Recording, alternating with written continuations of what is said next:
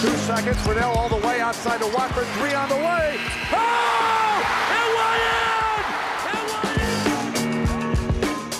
Jenkins gives it to Jenkins for the championship. I've heard about him, and now we know about him. A star on the NCAA tournament stage. Stephen Curry leads Davidson.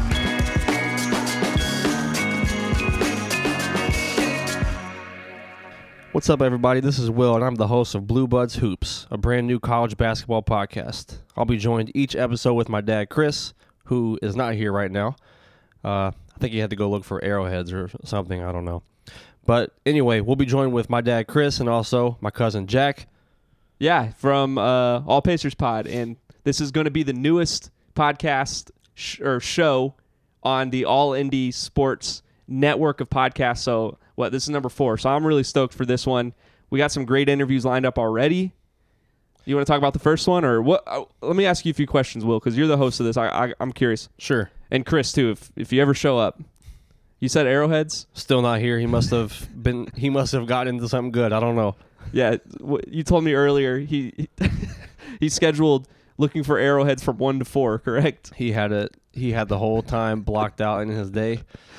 You know, he was doing something this morning, 1 to 4, arrowhead hunting, and then the podcast, but he's not here, so not sure what the deal is. Yeah, so what's your goal with this podcast? You said college hoops.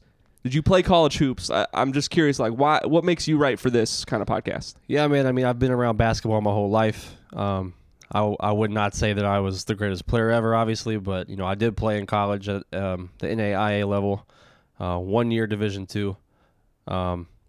But anyway, yeah, like I said. Division II NCAA. NCAA Division II for 1 year only, though. Because I played NAIA Division II, and I would guess that's very different than NCAA, and not basketball either. But hey, man, if it's college basketball and you play it, you got my respect. So that's all I can say.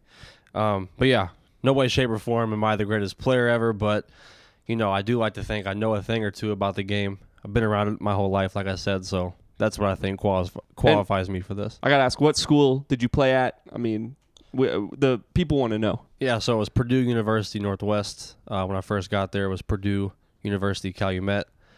My second year, it became Purdue Northwest. So, yeah, played in high school at Rock Creek Academy in Southern Indiana, and now I'm here. What can I say? And playing basketball in Indiana and that whole circuit, I mean, that's just like a whole different kind of speed of basketball in the country. So, I mean, you kind of got a unique perspective on basketball. There's nothing like it. Nothing compares. You'll hear in our first, podcast episode here in a little bit, people that are from other places come to Indiana, and then they, if they don't know, then they figure it out, or if they already knew, then they just see it again. It's special. It's different here. I know everybody says that, but if you don't believe it, I just would say come see it for yourself. You're wrong. Oh, yeah, or that. Yeah, or you're wrong. And then your dad's Chris. He's a basketball coach in the area, too. He was your coach in high school. Yep, he's still coaching. He's the coach for Rock Creek Academy. He did coach me in high school. I'm sure we'll get into that at some point. We have tons of... for sure. We got a ton of stuff to talk about with that. That could be a whole episode in its own right, probably. But, yeah, he's still coaching. I think he's been going for like 25 years now or something. If he was here, which again, still not here. Those arrowheads aren't going to find themselves. They're not. He could tell you the exact amount of years, but yeah, he's been in it for a while is my point. So he knows a thing or two also. Yeah. So I'm excited. Like I said, I didn't play college basketball. I don't have the same perspective you guys have, even in the high school level. So I mean, I'm excited for this podcast. Like I said, we got some great interviews lined up. You want to talk about the first one? All right, yeah, so for our first guest, we have former Indiana Hoosier and George Washington Colonial Maurice Creek. If you're an Indiana fan in particular, you know who I'm talking about. Fantastic freshman year for him in Indiana, especially against the Kentucky Wildcats. Put up 30 points. 31 points, 5 threes. And, was just a terrific talent his first few games. Was leading the nation in scoring at like 17 or 18 a game. For freshmen, yeah. So I know he's going to be awesome. I know we're going to have some great stories and, just hear some great stuff from him. Really excited. Looking forward to it. Yeah, and if you haven't heard, if you're in Indiana, I'm sure you've heard he was in Ukraine when the war broke out. Yeah, definitely going to ask him about that because it's, something that's big going on in the world right now. So I think it'll be interesting to get his perspective on that and, just see what he thinks, see how he dealt with that and how he got to where he is now. All right, man. Well, I am excited for this podcast going forward. I think you guys are going to have a fun time with this successful show going forward. It is the 4th show on the All Indy Sports Network of podcasts. Here he is. Chris, your dad. Looks like he finally has arrived. Did you get any arrowheads for us? Just one bottom. That's not the answer we wanted. All right. Well, you have anything else you want to say about your show? For like what your plans are, or do you just want to get into this interview? No, I think we've waited long enough. I think it's time to just talk to Maurice Creek and see what he has to say. So this is our first episode, and with us today we have a very special guest. We're joined by former Indiana Hoosier and George Washington Colonial Maurice Creek. Maurice, thanks again for joining us today. It's awesome to have you. How's it been going? Everything's going well. Back in Indiana for the first time in years, so feels like home. Before we get into everything, asking all the questions we have set for you today, I just got to ask one thing. This is something we want to ask all of our guests. So in your opinion, I know you've been around basketball for a long time now. I know you probably have an opinion. So who do you think is the greatest of all time? And I'm going to give you 2 choices, Michael Jordan or LeBron James. Here and then we go. You just give me a reason why. I gotta say Michael Jordan. I'm one of the guys that are about winning, and when I think about Mike, I think he does anything and everything to win. He puts it in his hands, and not saying LeBron doesn't, but in my eyes, I feel like LeBron, he could do more. He could have done more. You know what I mean? If LeBron wanted 6 rings, he could have got that. I think so. But, a lot of people have a lot more opinions about it. I've watched Mike as a kid, and I had the opportunity to watch him live when he played with the Wizards. And he just never changed. He never wavered. I actually met him before when I was a kid. So just to, be around that, actually feel his presence and how he works at the game, and to actually watch him as a kid and to see him play when he's a Wizard too, you can just feel the winning presence of his body, you know what I mean? And like I said, LeBron's going to always be a winner to compare to, to anybody else that's in the, the league right now. He's he's the overall great, he does everything. But sometimes doing everything doesn't contribute to winning when it needs to happen. And that's why I feel like MJ is the greatest. Well, hey, that's fair to say. I don't think I can argue with that. That's a great way to look at it. Oh, it was well put. Well, I mean, I'm glad he said it because it's a different perspective. And hitting on the winning, everybody always talks about the 6 championships and this and that and all this. And that was a good angle. That was well put. Well, with that being said, we got score 1 for Michael Jordan. So we'll see where this goes each and every episode. But thank you for your input on that. No problem. So first question for you. We'll just go back to, I guess, the beginnings of your career. When you first started, who were some of the people that you looked up to in the basketball world, or I guess, players that influenced your game, anything like that? Well, to begin, it definitely was MJ. Like, being a guy from Maryland, like a lower part of Maryland, like I kind of feel his presence of him being from the countryside of North Carolina. And he works hard at the game just like I work hard at it. I watched a lot of him, all his like highlight tapes and everything. Wanted to be just like, just the how he gets the job done. That's exactly where I took it from. And another guy was Tracy McGrady. That's like my all-time favorite player.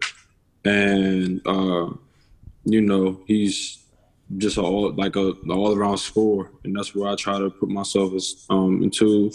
Not athletic like Tracy, well, not anymore, but the way he just makes the game easy for himself is what I want to do in this game. So when you're growing up playing basketball, I mean, I know you're in like the whole world of AAU, high school. You guys can speak on this more than me, but when did you first know like that you had what it takes to maybe make it to the next level? When did you first notice that?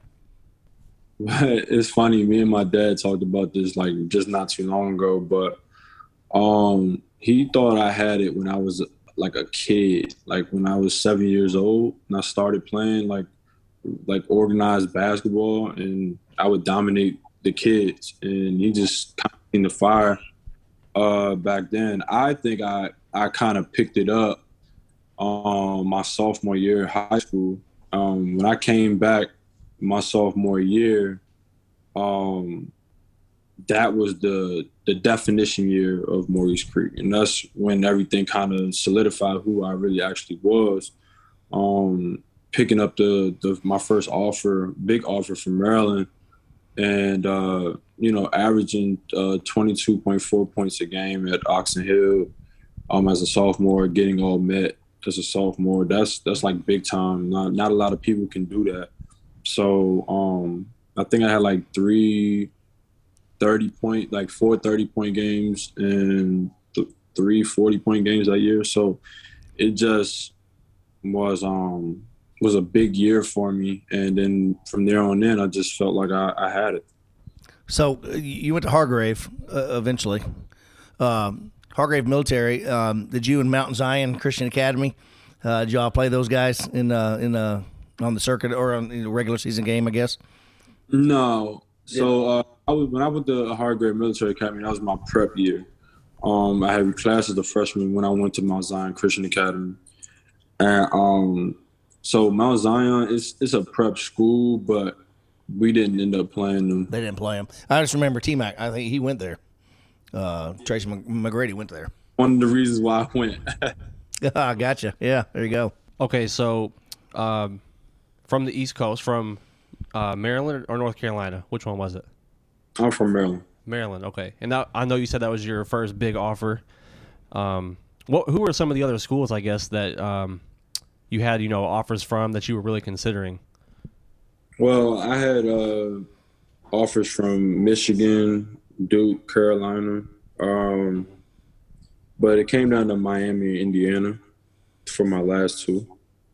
Okay, so then my next question going off of that was, now kind of getting into your college years from high school and, the one prep year, what made you pick Indiana over the other schools that were offered you? I guess what sold it for you? Well, my first thought was I was gonna go to Carolina, but Carolina picked Dexter Strickland over top of me. Him being a McDonald's All-American, and he was one of the top players in the Jersey area. He took the offer. They picked him over top of me. So, I mean, that scholarship was gone. Then we thought about Miami, but Miami at that time was a football school. It wasn't a basketball school. We come to find out now that it's starting to become a basketball school, with them getting into that Final Four run. That was the team that I was supposed to be on. But I think what drove me to Indiana was just the history of basketball in the state of Indiana. It's just nothing like it. I have a lot of history in Maryland as far as basketball, but when you think about Indiana, it's kind of like a sleeper as far as basketball. Nobody really knows about it until you actually look up the history of what Indiana basketball is. So it kind of intrigued me just to go there and kind of build off of the history of Indiana. Well, that grassroots level at the high school level and everything else, that with the size of the gymnasiums in here, Newcastle and the Spartan Bowl down at Connersville, the Wigwam up in Anderson. I mean, it's amazing. 10,000, 8,000 seat arenas for high school games. That's like football down in Texas, but people don't realize that about Indiana, and that just filters on into the college level, no doubt. Sure. So now you're at Indiana. You've picked them. That's where you're going to go. So around that time, which I'm a big IU fan, and around that time, we were starting to go through this rebuilding phase a little bit. So when you got on campus and stuff, what was your your mentality like? What was the vibe, if you will? I was just gonna go in there and do what I do best. Play the game the right way and try to be the best for the team. I knew we was going into a rebuilding year. We was coming in with 6 freshmen, and the majority of us was playing, and we knew that. And that's why a lot of people transferred out when we came in, because that's what they knew. They wanted to go through these phases and stuff like that to build a championship team in the long run. So my whole thing was, when I had the meetings with the coaching staff and stuff, they wanted me to score the basketball just like I did in high school. They didn't want me to come in and do anything else. Honestly, just, make sure like I play my game and how I do it, and that's what they recruited me for. The years after you got there, I remember Verdell Jones, Jordan Holes, Christian Watford, all that time. You guys really paved the way to the success that followed in the years after that. I think that's something that we really should remember about that time, because IU was going through a hard time, but you guys were up to the task, and you paved the way and set the foundation to bring the program back. And your freshman year, you started off hot. I was just reading that I think through like the first 9 or 10 games or something like that, you were leading the nation in scoring as a freshman. And I'm sure you've been asked this already before. You had the monster game against Kentucky, 30-something points. I think 5 threes. 9 of 14 from the floor. He was efficient. He was definitely efficient. He did his research on the game. Hey, I'm a coach, so I do it. I do that. So what was that like playing against the UK that year? Because they had John Wall, DeMarcus Cousins, and Bledsoe, I think. So, yeah, what was that like? Well, me and John had just got finished playing against each other in the AAU circuit the year before, or 2 years before. So I kind of knew about John before I played against him, and we was trying to get him here to Indiana, but he picked Kentucky. That would have been outstanding. That would have been outstanding. But you can't fault him for picking what he picked, and I guess for me, I took it as a challenge. A lot of people didn't expect us to win that game, but I did. I'm always going into every game expecting to win it, no matter who I'm playing against or what they have. That's what I feel. And them being number 4 in the country, having 7 pros on the team, it's a tough task to beat a team like that. But for me, I just came in focused, calm, cool, and collected. I think everybody else was kind of nervous. For me, it's just another game. I come in there, I do my job. Win or lose, I make sure I'm doing my job. That was a statement game, though. I mean, that was a statement game. For sure. And I just feel as if I had to. They looked up to me as a leader of the team, and I couldn't come in being all nervous and everything, and have everybody else being nervous too. It would have been bad, Even though we lost 20, we kind of fought. We were only down by 1 point at halftime, and that's what a lot of people don't understand. Like, we lost it in the second half, yes, but we fought, and they just hit a lot more shots than us that game, man. That happens in the game of basketball, but it was the effort that a lot of people kind of looked at that year. Yeah, and that's what I'm saying. That statement was made. I mean, you that freshman class, I mean, you all, that was a solid group that went in and competed against a phenomenal team. But that brings up my question, which is, being a fan of IU and just college basketball, period, I put the IU-UK rivalry up there as one of the tops.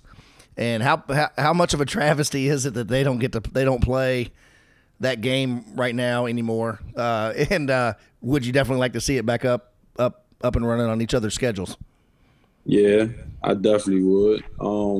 but it's a lot of rivalries out here that's getting dismantled just off of now people are kind of being scared to play one another. Now teams are starting to a better level with people, and it just doesn't make any sense. You know, that's like taking away the Carolina and Duke rivalry, or that's like taking away Indiana and Purdue rivalry. You know what I mean? Like it's just if it's a rivalry game, it should be played at least once or twice a year. You know, it keeps it fun.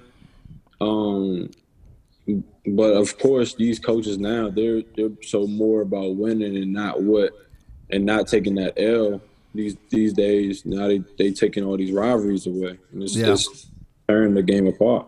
Well, and I know Coach Calipari at UK didn't like the home and home series. He was okay with it playing in a neutral site more so than home and home, and obviously Watford's big shot and that all that kind of stuff. But and it did. But I mean, I think it would be a great one to get put back up. But how much pressure was on that Purdue game? I mean, is that still like in your all's locker room? Is it the same rival feel when you all are prepping for Purdue as it was 20 years prior when Coach Knight was coaching, and his feelings about it? Indiana Purdue is that's I think the biggest rivalry. I don't think it's more so the Kentucky and the Kentucky and Indiana. I think it's more so of the Purdue and Indiana, because we're in the same conference and we like miles down the street from each other, only a couple hours down the street from each other. And, it goes into every sport, not just basketball. You got to think about it, do something for the football aspect of it. They're doing something for every type of sport. But I think I got to blame Christian for the Kentucky, Indiana. I think you're right. I think you're right on that one. If they would have won that game, I don't think none of that would have mattered. But because we won in Indiana, and now that's what kind of made us. That made the number one in the nation team and everything. Right. That shot, and ever since then, it's kind of like they've been trying to get away, and now that they got away, it's it is what it is, but yeah, I got to blame Christian for that. Yeah. They already said they're huge IU fans. I am too. We're all diehard IU fans. So, obviously all the stuff that happened 2 seasons before you started your freshman year happened. We see some hope with you, Watford, Holes, your class coming in. And then the game Indiana versus Bryant happens. You go down with an injury. Maybe, we were talking about this earlier, maybe the worst case of an injury in recent history, at least for Indiana basketball, where we had all this hope and it was taken away. And we can never even feel how you felt about that, but kind of walk us through that moment and what you were thinking during that whole journey, I guess. Well, in my eyes, I just felt like a lot that I have worked for was taken away. From me and my family, all the work that they put in to get me at this predicament. We were up by 50 points, but I kind of knew what Coach Crean was trying to do, keeping me on the floor at that time. But, when you suffer an injury like how I did, it doesn't really make any sense. And not blaming him for it because, I'm the one that did the action. I could have told him, I'll get it back next game. I could have told him that, but it didn't happen. And what happened to me happened. I guess I was devastated more so than anything because I knew what I was aiming for. And I knew my goals, and I felt like a lot of my goals and just my aspirations for, playing at the highest level were crushed because of that injury. I never really got the shot that I was supposed to get because of that injury. It didn't matter, what happened beforehand. It just was like, oh, he's injured. Now everything just went out the door. Could have left after my freshman year just off the strength of them 12 games and rehab and, you know what I'm saying, seeing where I would have been picked in the draft. But I felt like that would have been a wrong move for the organization, for myself, and for my draft stock. And what I thought was when I got back and from the injury that, you know, I'll come back ready. And I wasn't 100%. A lot of people knew that. But I love the game of basketball, and I hate sitting out. And I went out there not 100% and hurt myself again. And that's when I kind of knew, like, it was probably not going to happen unless somebody just absolutely takes a shot. And, you know, it is what it is. Things happen in the game of basketball, and you just got to take it for what it's worth. Yeah, I mean, it was a cruel thing. You were going toe-to-toe with John Wall, Cousins, and all those Kentucky guys a few games before, and it was just in like an instant, everything changed. So, yeah, it's unfortunate that it happened, and I'm sure, like, you found hope through the whole situation eventually, though. Yeah, you know, I'm a fighter. That's one thing I do at the end of the day is I'm a warrior. A lot of people have quit the game after going through anything that I went through. Having 3 surgeries in 22 months of your time is something that a lot of people can't endure. They would probably not even want to play after the first injury, but then you have 2 back-to-back like that, they're probably done. It's only a certain few that can get through stuff like that. I'm one of them people. And I knew that I loved the game of basketball. Like, that was something that I don't want nothing to, you know what I'm saying, nobody to take away from me until it's not my time to play again, you know? And I just told myself through every injury that I had that I was going to come back better than before. And I may not be the same. I may not have the same explosiveness or athleticism that I had, but within the time of me working out, then I'll figure out something else that'll make me better than what I was before. Yeah, you know, I actually read an article, just like doing some background research and stuff on things that we can talk about. And somebody had interviewed Coach Crean, I think, after one of the latest or the last injury you had, and he just spoke to how tough you were. Kind of just what you said, nobody can go through 3 surgeries in that short of time. You know, most people can't do that. So, you know, even though we obviously, you know, we would have rather that not happened, you definitely have my respect and every other, you know, Hoosier fans' respect, just for persevering through something like that.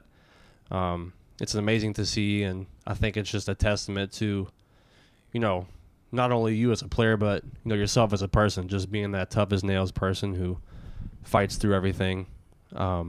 Definitely, you know, an inspiration to see. But speaking on those, even though you had those downs, there were some, I would say, some ups also when you were in Indiana. So through all the ups and downs, all the good and bad, is there something that sticks out to you, like a best memory you had at IU when you were there during your years? For me, it was more so after the injuries, a lot of people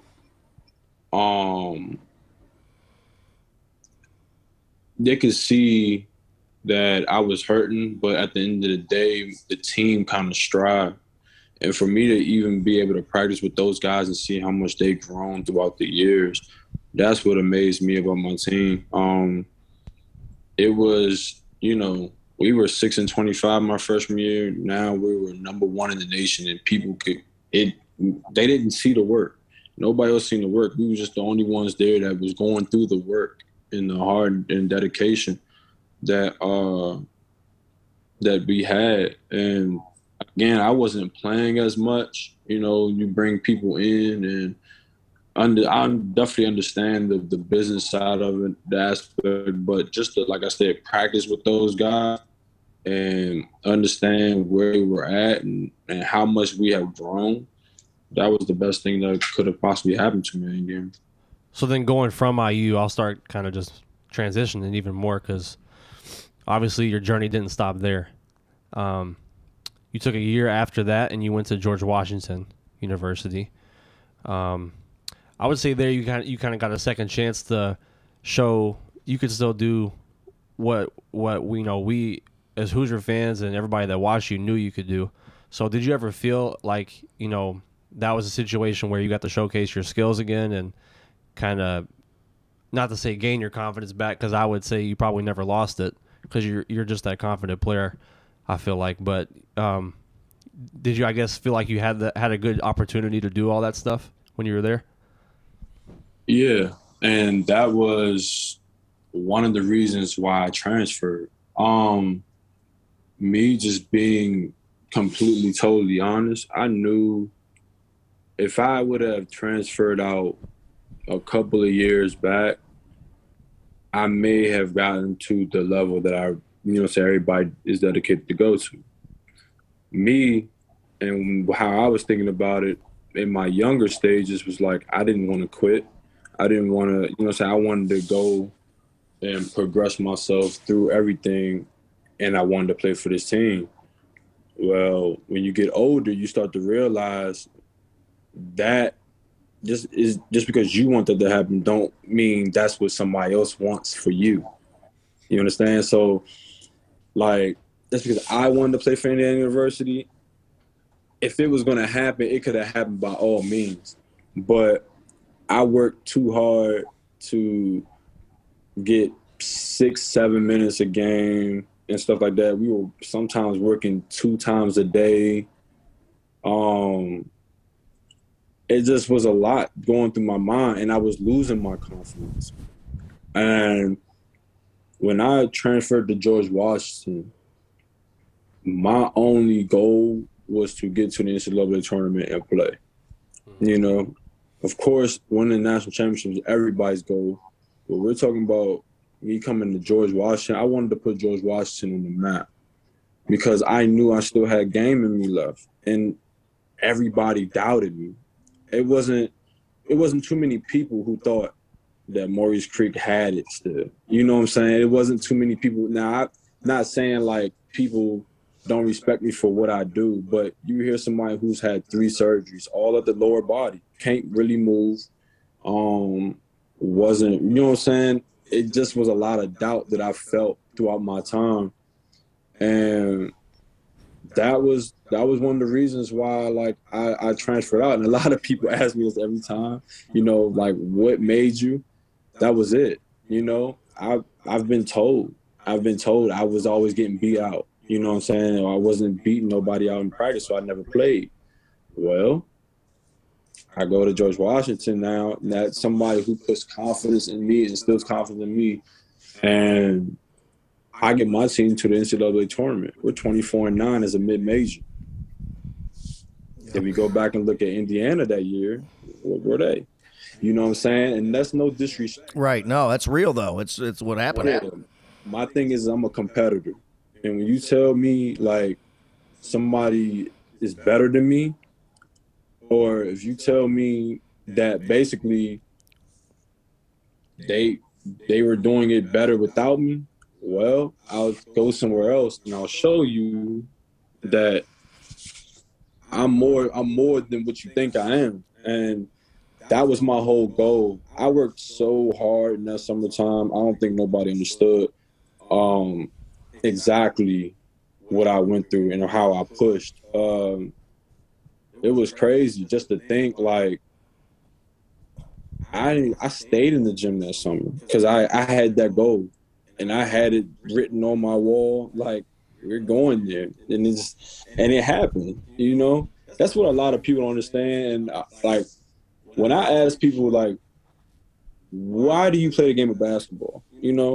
Some people say they play it for fun. Some people say they play it to, to make it to the NBA. Well, not everybody's going to make it. So I say, what are your goals? And they can't tell me what their goals are. And that's how I know somebody is not really actually serious about doing it. Right. You know what I'm saying? They're serious about trying to make it to the league. You know, say get your family out, get yourself out, make millions of dollars. Cool. I always got a goal in mind every time I step on the floor. What am I doing? Like, how am I going to do it? Where am I going to do this? What is my main goal? My main goal is winning, but how am I going to win? A lot of people love to play the game and can play the game, but what I've learned as a winner and I've learned as a basketball player is you can play the game all you want, but when you don't have a mindset or a goal to how you're going to win it, you're going to lose every time. Well, that goes back to who you looked up to and helped instill that into you, because me being on your side with MJ being the best, he and I and all of us debate this all the time, but I'm like, I grew up watching that and I see what I see now, and there was no downtime. There was no downtime with him, and that work ethic was unprecedented. He didn't take days off. You know, he played sick and whatnot, and that's you can see that with you. There's no doubt about it. But what about I actually took in a game, George Washington University game this past December. That was a really neat place to watch a basketball game. It was them and Boston University, and White House right around the corner. I mean, it was a really cool setup, man. I mean, that there was so much life downtown right there, not just because of the White House. I mean, in the buildings and stuff. I'm saying it was a really neat environment. How was it like to play there? And I'm not going to compare it to IU, but how was it? Because I mean, you were playing. I mean, you were getting to go and you were getting to do your thing. And what was that like at GWU? You know, like when you're doing it for your city, you want to be the best you can be every time. And like I said, George Washington was never on the map for basketball. I think the last time George Washington put themselves on the map for basketball was 2007. You know what I'm saying? Before I got there. Right. I'm not saying like any of the teams afterwards didn't do anything, because one of the teams after I left won the NIT, and that's still hard to do. But for me, it was like I'm playing home again. A lot of my family can come watch me play. A lot of my friends can come watch me play. I'm going to put on for the city. I'm going to be the best team in the D.C., Maryland, Virginia area. And even though we were the second best team. VCU, I believe, was first. It was that I again had goals, you know. Maryland was my favorite school. I was going to go to Maryland University, too, over top of they gave my scholarship away. So when you got these thoughts in your mind, like I'm trying to beat – I was always told I didn't beat nobody out. You know what I mean? Well, now I'm trying to beat everything. I'm trying to beat everybody out. You know what I mean? And that's how I thought about it. So I'm going to be the best team in the D.C., Maryland, Virginia area. And we happen to be the second best team as a mid-major that nobody knows about, you know? How was that when you all found out you were in the tournament? I mean, that was – we were right out. We was flat out getting in. We had the 9th seed. We were playing against the 8th seed in Memphis. And I just felt like it's a picture that I'm hugging my mom, but what people don't know is I cried on her shoulders just because I felt like I accomplished what I wanted to accomplish. Right. Yeah. And it felt so good that an organization like George Washington took me. Now, I'm not saying like nobody else did. Like I had Texas and I had Marshall, but Texas, they took their freshmen, and you know, that's kind of the business, the aspect of it. They get 4 years out of one guy. They're only getting one out of me. Cool. And Marshall, I love the fact that Coach Hearn, when he was there, he wanted to put me on board. I knew he was going to let me light it up there, but I wanted to be at home. I felt like I had went through so much stress and trauma when I was at Indiana, not saying I ain't have no good times, but through all the injuries and stuff that I went through, and my parents couldn't be there, you know, nobody was there for me. Like, I felt like it should have been like, you know, and I'm not saying like out of the organization, but I'm saying like I didn't have no family presence. You know what I'm saying? It's a tough road to get back and forth from Indiana to Maryland. Yeah.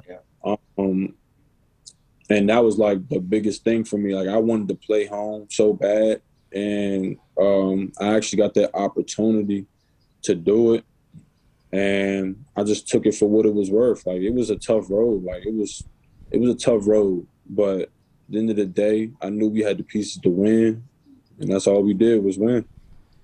So the NCAA tournament ends for you guys against Memphis that first round. When did you start your pro journey? Was it right off the bat? And like, what was your kind of mindset going into that next stage of life?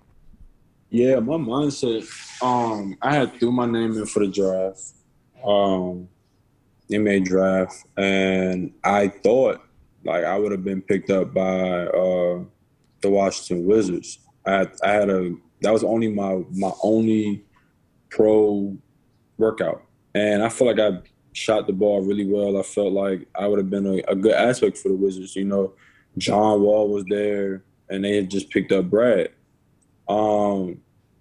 I was like, yeah, that'd be a good little mix. You know what I'm saying? Even if I then gonna come in after one of them, I know I can play the game. They ended up picking Jordan Clarkson. And at that time, my name wasn't called or whatever like that. I didn't get to the Portsmouth Invitational by I don't know why, but it didn't happen. So I guess for me, it was like, all right, let's get to this overseas route and let's see what happens. Well, I didn't have an agent, and the first agent that I picked up, I just felt like his intent wasn't for me. I felt like with him, it was more so, you know what I'm saying, he's going to make me a little bit of money here and there. Let's go get him this job. I took that job. That job was, for my rookie year, it was cool. You know, a lot of people wouldn't take it now, but it was me understanding the business aspect of it, and I took that job. Well, I lit it up in Netherlands. I played in the Netherlands. I was averaging like 19, 20 points a game in the Netherlands. I had two more guys that were averaging like 17, and another guy was averaging 20 for my team. And we were going to win it until my team went bankrupt. And that kind of derailed everything as far as my professional career. Not everything, but that year I had to sit out. I had to wait for like a couple of months. I was with my uncle. He was living in the part of the Netherlands called the Den Haag, and I was trying to train the best way I can. I couldn't get to no basketball or anything, and then another team in the same league the team that we had just beat and took the number one spot for, had called me up, wanted me to play or whatever, and I knew I was going to go there and not play as much, but I was going to be with a successful team, and I just finished out the season there. And from there on, then I kind of figured out what this aspect of overseas basketball really was that a lot of people don't understand. So ever since then, I fired that agent. I got me another agent that was more so well about me, and I just started thinking everything is a business from now on. I got the list of countries you've played in. If I'm missing anything, let us know, but we'll just read it real quick. Netherlands, then Denmark, Germany, Finland, Ukraine in 2018 through 2020. You went to Romania, and then Ukraine this season, which I know you've done the whole news cycle circuit for the whole story we're going to talk about in a minute, but you've been all over the at least Europe, and I'm sure like as someone, you were 23 starting your pro career, going to all these different cultures, a new country every year. Like, what's that like for someone young and kind of getting started as an adult in that kind of scene? It was tough at first, but as time goes on and you start understanding what it's about, you start to be more successful. Well, for me, I've already been traveling. I've been traveling since I was 14. So it wasn't nothing to me, but you know, a lot of these guys, they think oh, well, if I don't get to the league, I'm just going to play overseas basketball. Well, it's not that easy, you know. You think overseas basketball is easy until you understand that these guys just want just as much as you do. You know what I mean? And they're going to work just as hard for it, and they don't care what you're about. You know what I mean? They don't care that you're an American coming over into their country. They're going to fight for their positions and everything. And if you're not willing to understand that now you're a full-fledged adult when you go over there, you're going to suffer. You got to learn how to cook unless you want to spend money every day. You got to learn how to wash your own clothes. You got to learn how to get up in the morning on your own. These are the things that people have to learn how to do that these certain kids out here these days, it's like prima donnas, just don't understand. And, you know, they think like the NBA, oh, I'm going to get to the NBA, I'm going to get to the NBA. Well, let's look at some, you know what I'm saying, some people who didn't make it, who we were talking about in high school. You know what I mean? Now you got to go through this overseas route.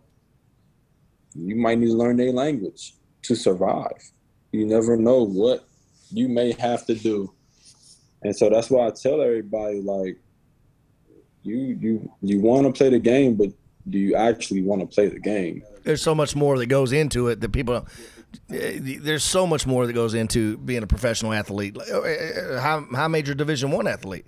There's so many things, and mentally the toughness part of things. And, you know, me coaching today, I see that with kids, and it's just like they talk, and I'm like, do you really know what it takes? I mean, let's go to some practices and I'll show you. I mean, it's a business. You're an investment to these coaches at every level, and you know, it's interesting that you talk about that because life is a great teacher, and I think that's the motivation I get from talking to you and hearing you tell your story is your perseverance is tremendous, and it's a great story, and you know I'm a firm believer that you have the ability to take what's happened to you, and you could look at it one of two ways. And so honest, it's awesome to see you take that the way you did, and to push through, because injuries, you know, and I laugh at the injuries now sometimes about some of these kids. I'm like, just rub some dirt on it. Let's go. Let's play. I mean,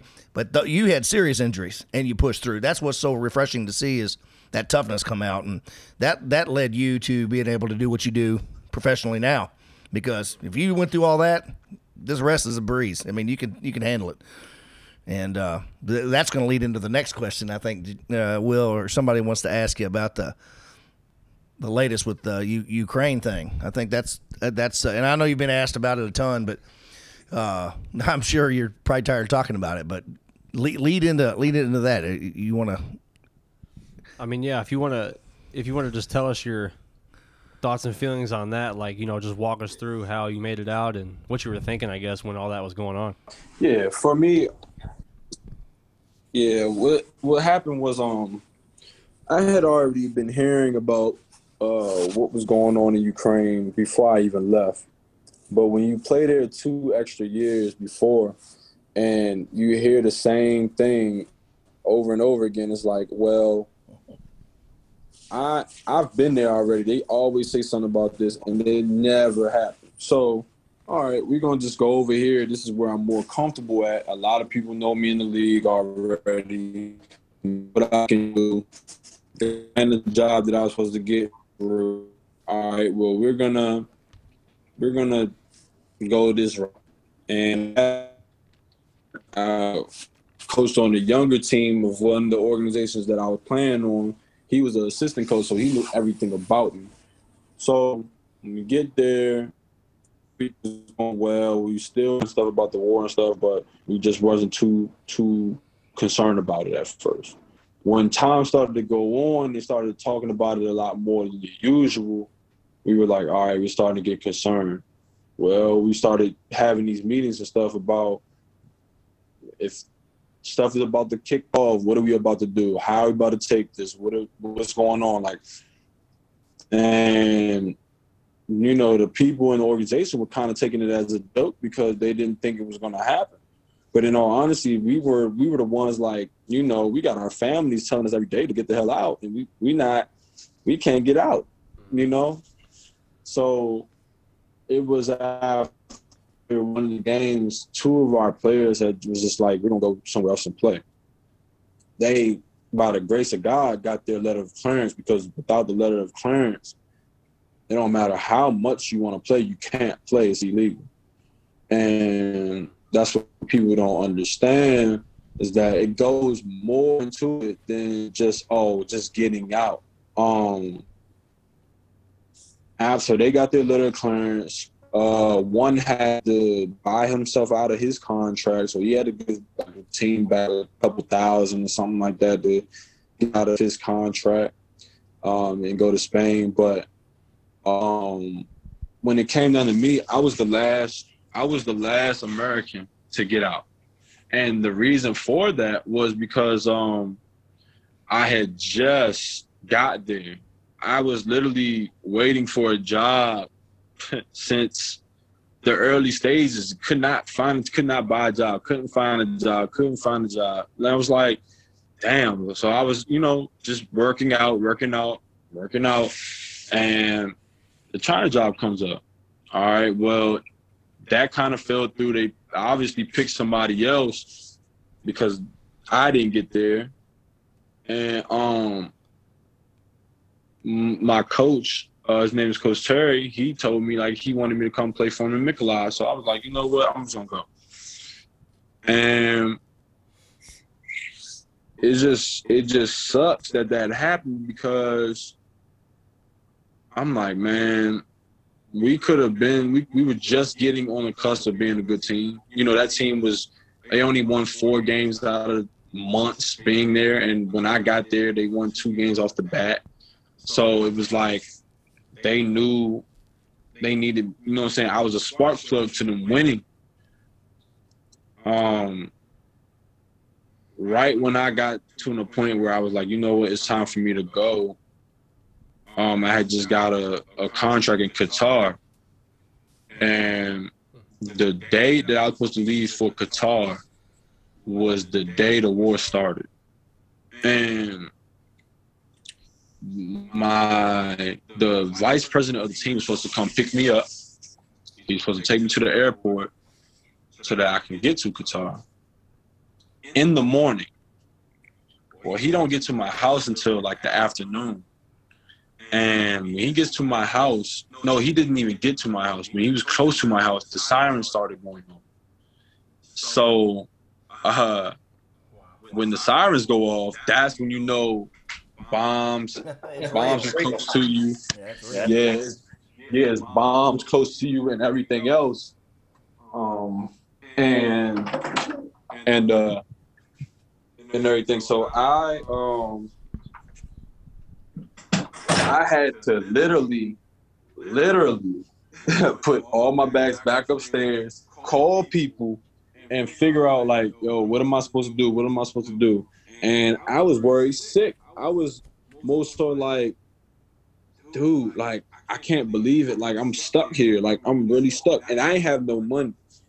I was always giving back to my household. That's why I say when people, I played it for myself, and I also played it for my family. Like, I literally help out with the household, and especially with my parents, stuff I had to go through. I'm one of the breadwinners in the house. So I was sending money back home to them. So I had no money to catch my own flight or anything like that. And I rarely ask people for money for that type of stuff. You don't want to go on the back burner and be like, oh, you remember, I only asked my family for it. And at the time, my family was like, they were trying to find the ways of helping, but they could not get. And I was talking to my agent and everything like that, and I was like, so what are we about to do? The president now that was telling us it's nothing, or we don't have nothing to worry about, he's already gone. So, like, I'm basically, like, stuck there. Haven't that yet to this day talked to the president after the war started. You know what I mean? So I was just like, man, I don't know what to do. And then my coach from Sideline Cancer called my phone and asked me what was going on and was I still in Ukraine. I told him, yeah, I'm stuck here. I have no ways of getting out. Like, I don't have no way of getting out. And I could have left earlier, but then the organization was messing around with my letter of clearance and the money that they owed me. So now I'm stuck trying to get the letter of clearance, because even if I get out of Ukraine, if I don't have my letter of clearance, I can never play basketball in overseas again, according to what I know. You know what I'm saying? Maybe they would have changed the rule because of a war type of situation, but at that time I was so concerned about getting my letter of clearance, I stayed there. And they owed me money. They owed me money from, you know what I'm saying, my time being there. So now I was stuck in between doing two things. And when I had got out and got to the Moldavian border, the dude who my assistant coach, not my assistant, but my head coach of Silent Cancer called upon, he was telling me all the plans of what to do. You know what I mean? He was the one that was like, you know, just basically telling me like, we're going to have plans for you, but certain things may not happen. You know what I mean? So at that time, we had 4 plans that day of what was going to happen. And it just happened that my assistant coach's daughter and wife were leaving the same day, and we're getting in the cab, and I got in the cab with them and got to the Moldavian border. And that's how I got out of Ukraine. Wow, that's amazing. And we're glad you're home. Yeah, appreciate that. We are so glad you're home. We were hearing all over too, like, I mean, the talk in the town was Maurice Creek's in a bunker in Ukraine. Did you hear about that? I don't know if you guys heard that. I kept hearing that from everybody, man. So yeah, we're glad you made it out. Hey, we were praying for you. I'm telling you, we were. Appreciate that for sure. Yeah, just to echo, definitely glad that you made it out safe, obviously. You know, but with that said, like, after everything did happen and you got out, obviously, what are you thinking at this point, like, for the next steps of your career-wise? Like, do you have any idea on what you're going to do, or where you might go from here? At first, I was more so like, I don't know if I'm going back overseas. You know, that was the first thing. I was just like, I don't know if I'm going back.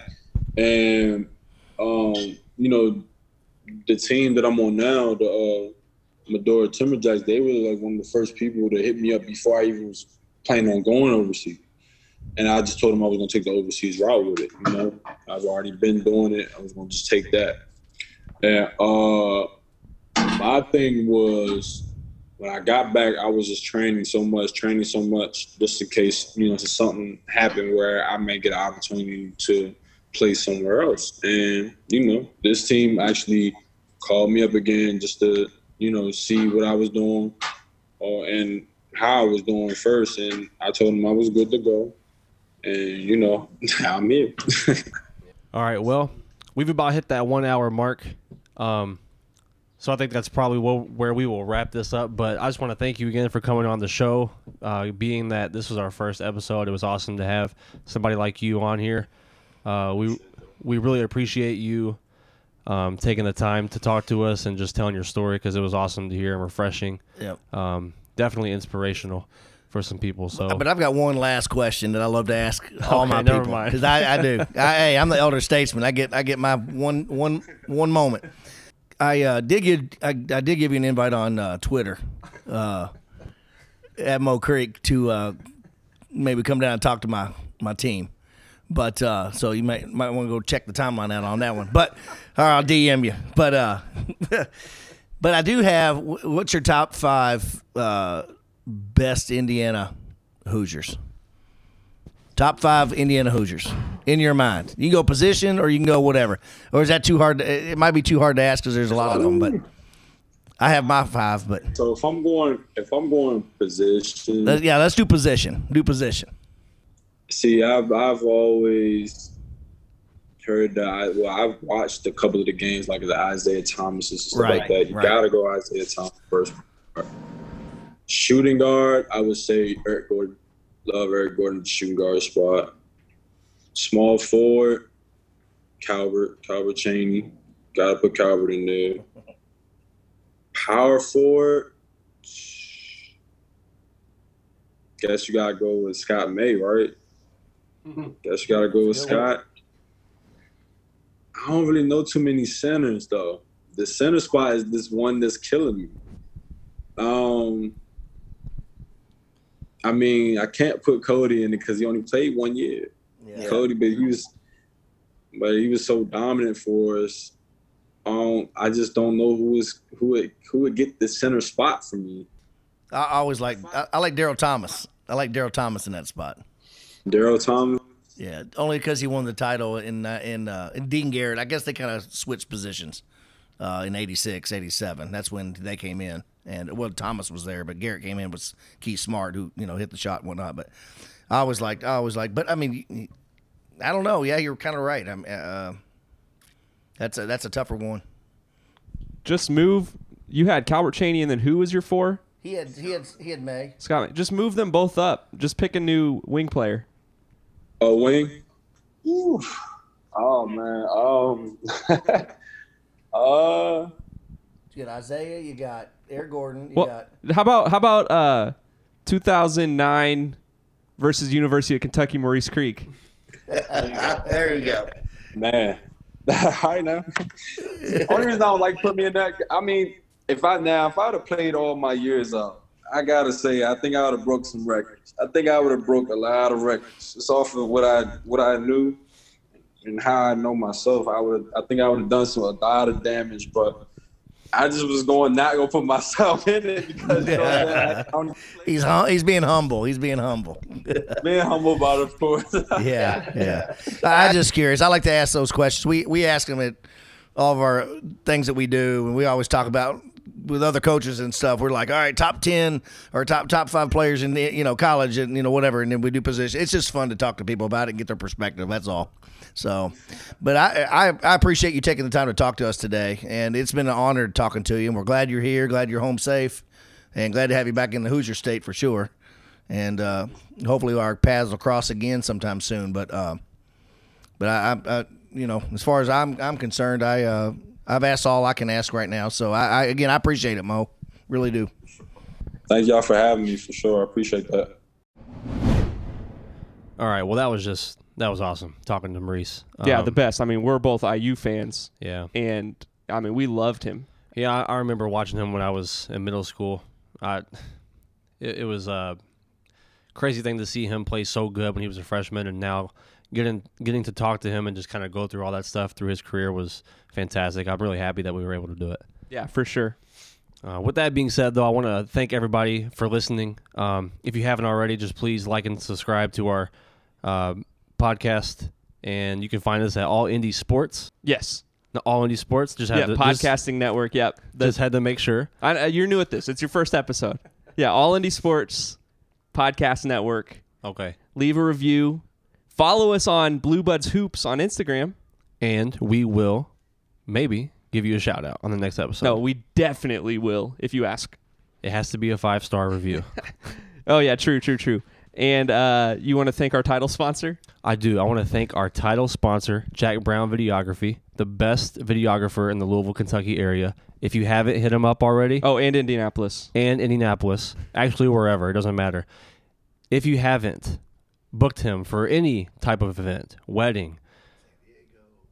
Yeah, Maui. We're talking Maui. We're talking Costa Rica. Hey, let me just tell you. We're almost into May, June, July, August. I'm just going to name all the months. Well, it's wedding season coming up. Jack Brown Videography's booked up this year, but if you're getting married 2023. Hey, if you need a videographer, he's the best. Yeah, and we're doing these ad reads on all of the podcasts now because that's who's paying for these podcasts. That's right. It's a business expense. So shout out Jack Brown Videography. And again, Will, I'll let you do the outro because I was about to do it. I'm so used to doing this. But if you want to thank Maurice again and wrap this thing up, let's do it. Yeah, for sure. Just big thank you to Maurice Creek for taking the time to talk with us today. It was a pleasure having you. Yeah, and Chris would be doing this outro too, but it looks like he's out there making a spear or something with that arrowhead bottom. I think he must have found a good one. All right, let's wrap this thing up. For Jack, for Chris, I'm Will. Thank you again for listening. Until next time. 2 seconds. Fidel all the way outside to Watford. 3 on the way. Oh!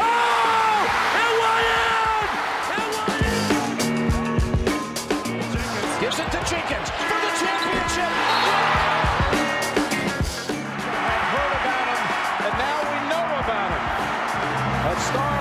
NCAA tournament stage. Stephen Curry leads